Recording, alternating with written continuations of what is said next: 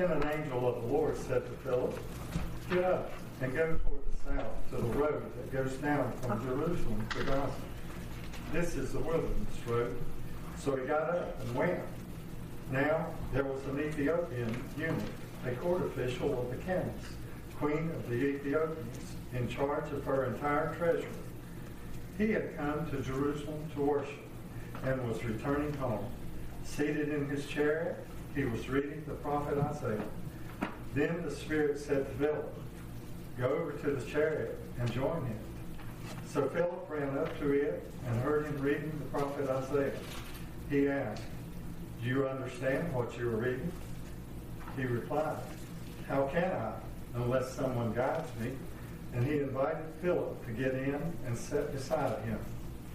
Now the passage of the scripture that he was reading was this: "Like a sheep he was led to the slaughter, and like a lamb silent before its shearer, so he does not open his mouth. In his humiliation justice was denied him. Who can describe his generation? For his life is taken away from the earth." The eunuch asked Philip, "About whom, may I ask you, does the prophet say this? About himself or about someone else?" Then Philip began to speak, and starting with this scripture, he proclaimed to him the good news about Jesus. As they were going along the road, they came to some water, and the eunuch said, "Look, here is water. What is to prevent me from being baptized?" He commanded the chariot to stop, and both of them, Philip and the eunuch, went down into the water, and Philip baptized him. When they came up out of the water, the Spirit of the Lord snatched Philip away. The eunuch saw him no more and went on his way rejoicing. But Philip found himself at Azotus, and as he was passing through the region, he proclaimed the good news to all the towns until he came to Caesarea. The word of God for the world. Thanks be to God.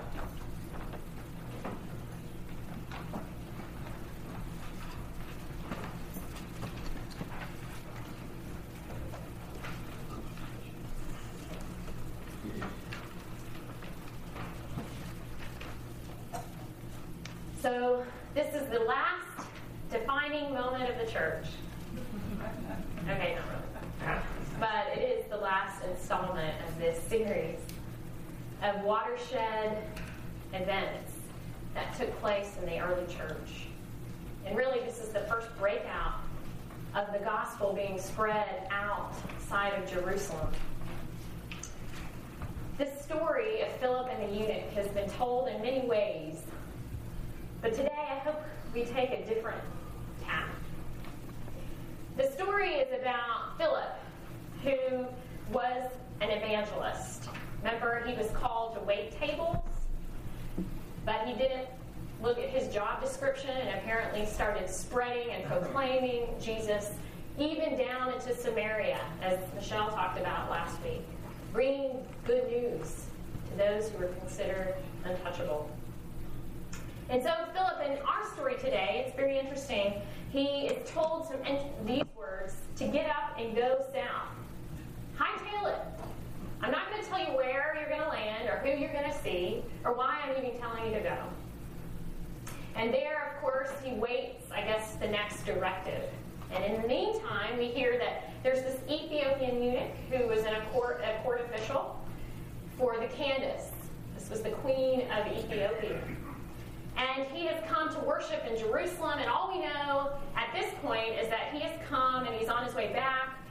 He's in a chariot, sitting, reading the scroll of Isaiah. And at this point, on the road, Philip and the eunuch intersect. And the Spirit says to Philip, "Hey, get up and join him." And so he goes, and he looks at what he's reading and says, "Do you understand what you're reading?" And the eunuch says, "Well, how can I unless someone tells me?" At which point he tells about this lamb to the slaughter, about Jesus, beginning at that scripture. And it says he told him the good news. And then, I love it, we have this dialogue we don't know about, and there's this transformation. And at some point, The eunuch sees water, which is a miracle in itself in this desert region, and says, "There's water. Is anything to prevent me from being baptized?" Well, apparently the answer is no, and Philip baptizes him into full inclusion in the community. It's this wonderful story, and yet, I think so many times these gospel and Acts stories become these two-dimensional characters, Philip, the eunuch. And so today, I'm hoping to sort of, again, use some liberty in the text and kind of flesh these out a little more three-dimensionally. I believe this story is about two seekers. I know in this community of faith, we are allowed to be seekers. It's okay to be open and honest about our struggle, about who Jesus is and what he means, about where we are at in our faith journey. And sometimes we walk in these doors and our faith feels like it's on shifting sand. And so I hope that this morning this will be a word for all of us. I want to start with the Ethiopian eunuch. Notice that he's not named throughout the story. He's an Ethiopian and he's a eunuch. And later he's just going to be called the eunuch. And I think it's really this unnamedness is to highlight the fact that, yes, he's from Ethiopia, this far distance. He is the outsider. You know the little pictures for kids say which one of these doesn't belong? It's like, okay, circle this black man, this eunuch here. He sticks out like a sore thumb. I think that's why he is not given a name. And so, just a little background about what a eunuch is. And by the way, if you want a great memory verse, try Deuteronomy 23:1. The eunuch was the outcast. He was the part that would become part of a royal court, but they didn't trust these people, especially commoners, to be part of the royal court, the royal family, if you were to be a protector or entrusted with the treasury. So they were castrated. They were sexually altered so that there was no question that the royal line was diluted.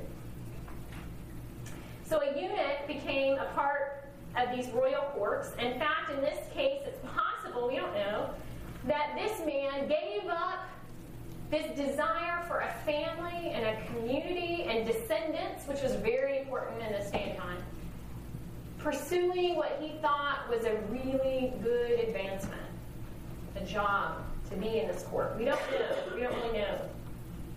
But perhaps he thought this was a way to acquire some power, some stability, some wealth, status. Perhaps he was seeking the fast-track success, not different than how Michael describes his fellow New Yorkers in the city madly, hotly pursuing these fast and high-level professions and having to give up dreams of family. But somehow, the job, as it always happens for the eunuch, wasn't enough. There was something insatiable in his soul that made him a seeker of truth, beauty, of love, and acceptance. And so he becomes interested in this God of Israel that he hears about. And in fact, he has this craving about him to learn about this God of Israel that he forms this trip to Jerusalem, which is no short distance. And perhaps he spent a long time preparing, and this was a very dangerous trip. So this shows some great intentionality, great planning, and great devotion on his part. So imagine this great hope that he goes, hoping for this worship experience, this new religion. Have you ever had that? When you always thought, when you came to some point in your life, that you would find completion? You'd find that those appetites would abate just a little bit? That you would find wholeness, shalom, satisfaction, complete happiness.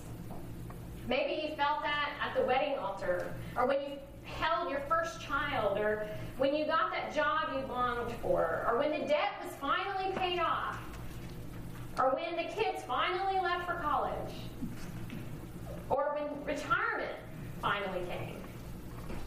And what happens when your searching heart comes back empty? I believe it's at this pinnacle of seeking and searching that the Ethiopian eunuch comes to Jerusalem. And imagine his great devastation when he's told, because you're a eunuch, because you are castrated, because you are sexually deviant, because you're not part of the gender binary system, you are not accepted. In fact, it says that you're not even allowed in the temple ritual.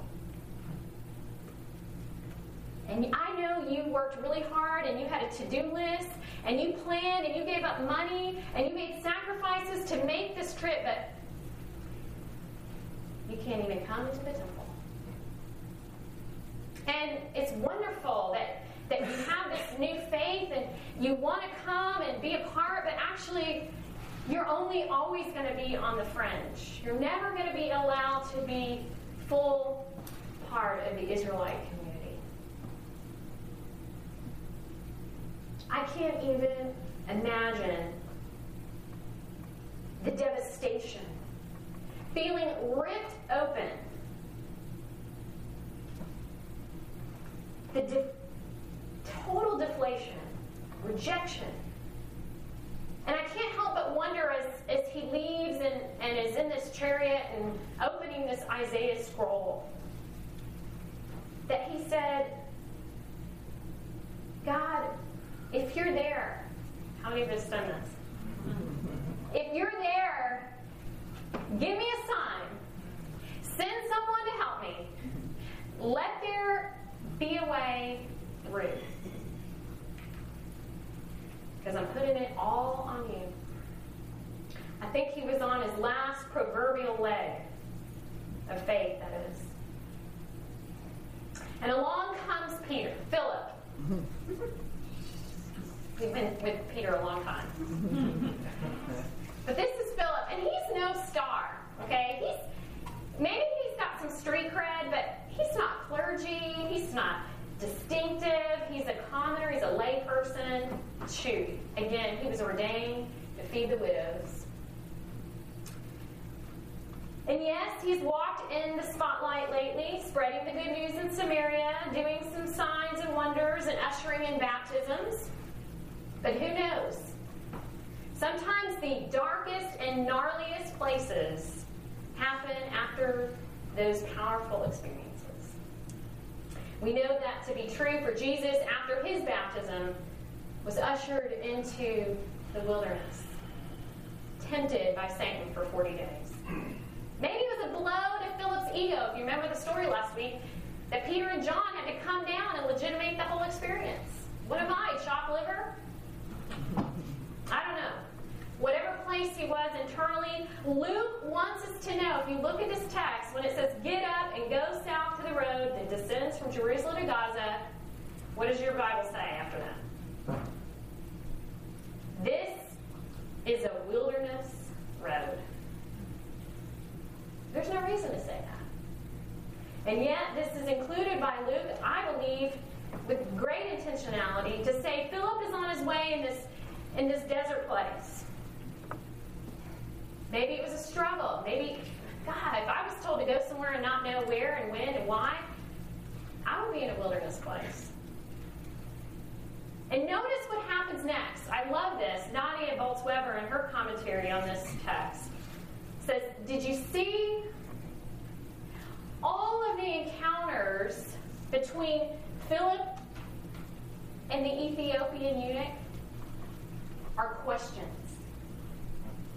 Every time they talk in dialogue, it's in question form.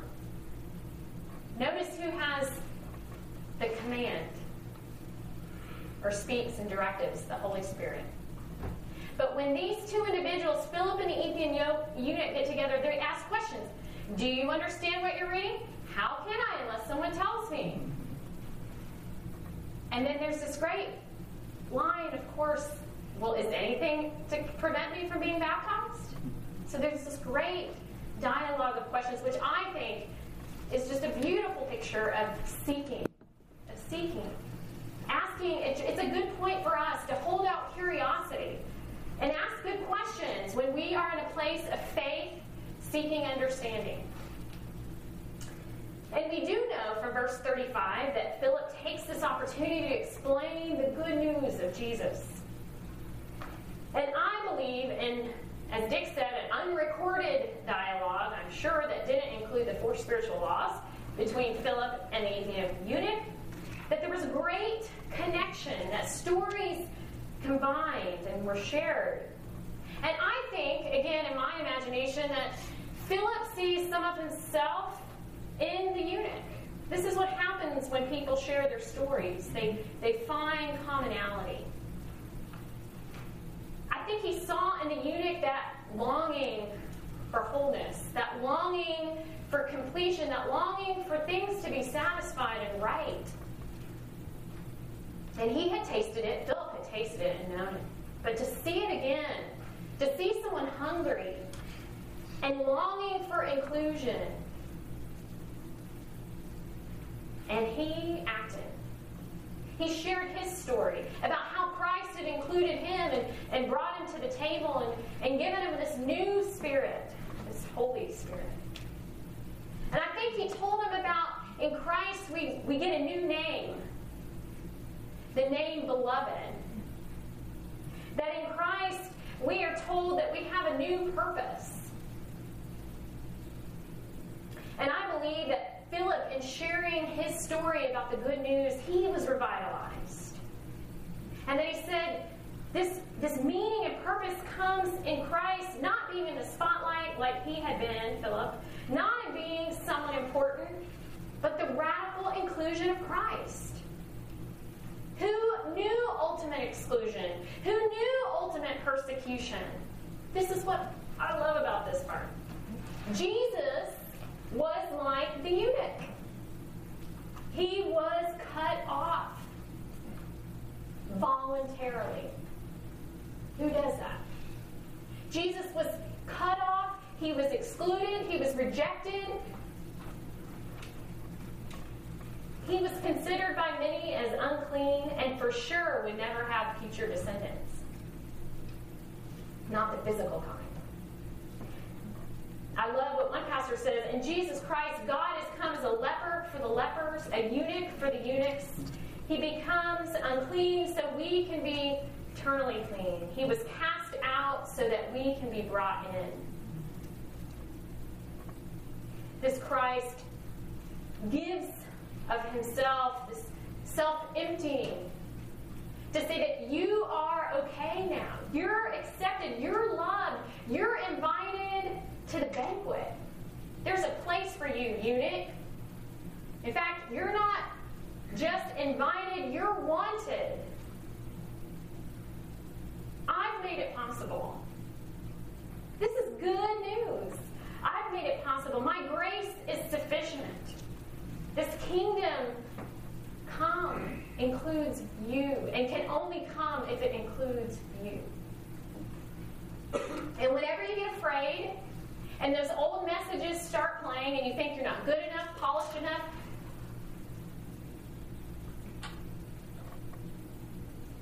that you don't, not a part of the gender binary system, you are included. What's more is that Philip sees someone who has been excluded, who has been rejected by the religious establishment. And this guy, this eunuch, is all the more fervent in seeking and still not giving up on God, still reading this scroll from Isaiah in this chariot, and hungry. He hasn't given up on God because of the bad witness. How much more does that enliven Philip's faith and encourage him? I think, in Philip's retelling, it becomes his story again. He is converted again. You know, the story says, if you got the Cheater Bible, you know, it says the Ethiopian eunuch is converted. Shall I say that? Boltz Weber said it should say, and Philip was converted. I think so. I know so because I'm converted every Sunday when I have to preach these texts. Every Sunday I'm converted. See, we don't just seek God once and find him once. We seek him all the time. We seek God all the time and find God.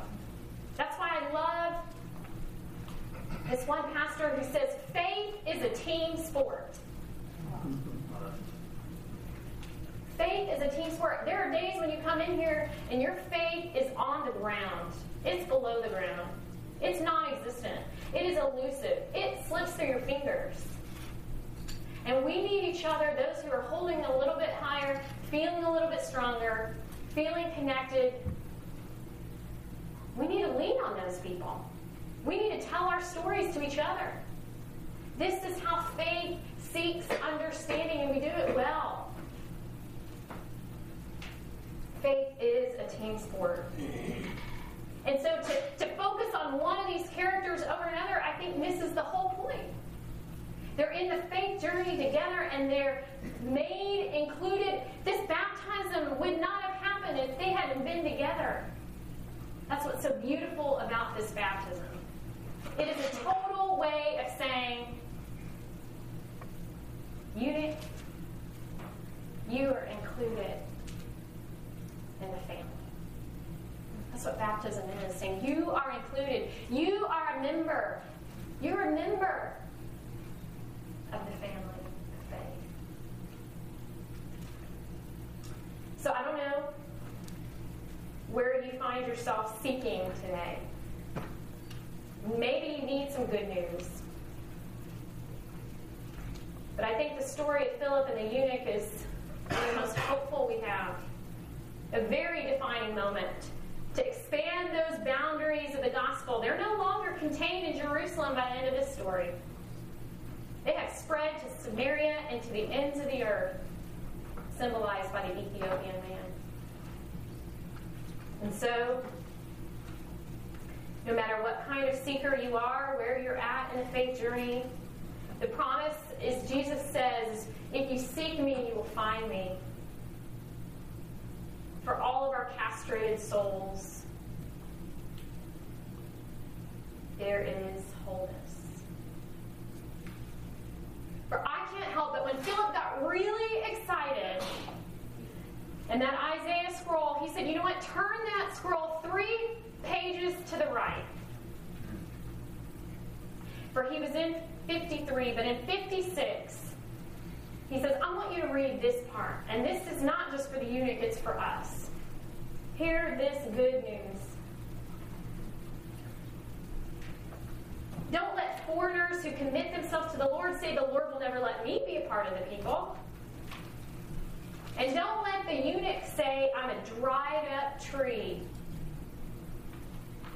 with no children and no future. For this is what the Lord says, I will bless those eunuchs who keep my Sabbath days holy, and who choose to do what please me and commit their lives to me. I will give them within the walls of my house a memorial and a name far greater than sons and daughters could ever give. For the name I give them is an everlasting one. It will never disappear. Friends, this is good news. That wherever we find ourselves not fitting into the system, not good enough, not polished enough, not clean enough, not righteous enough, not whole enough, not straight enough, whatever enough, we are given a new name in Christ. We're called to be part of the family, greater than sons and daughters could give.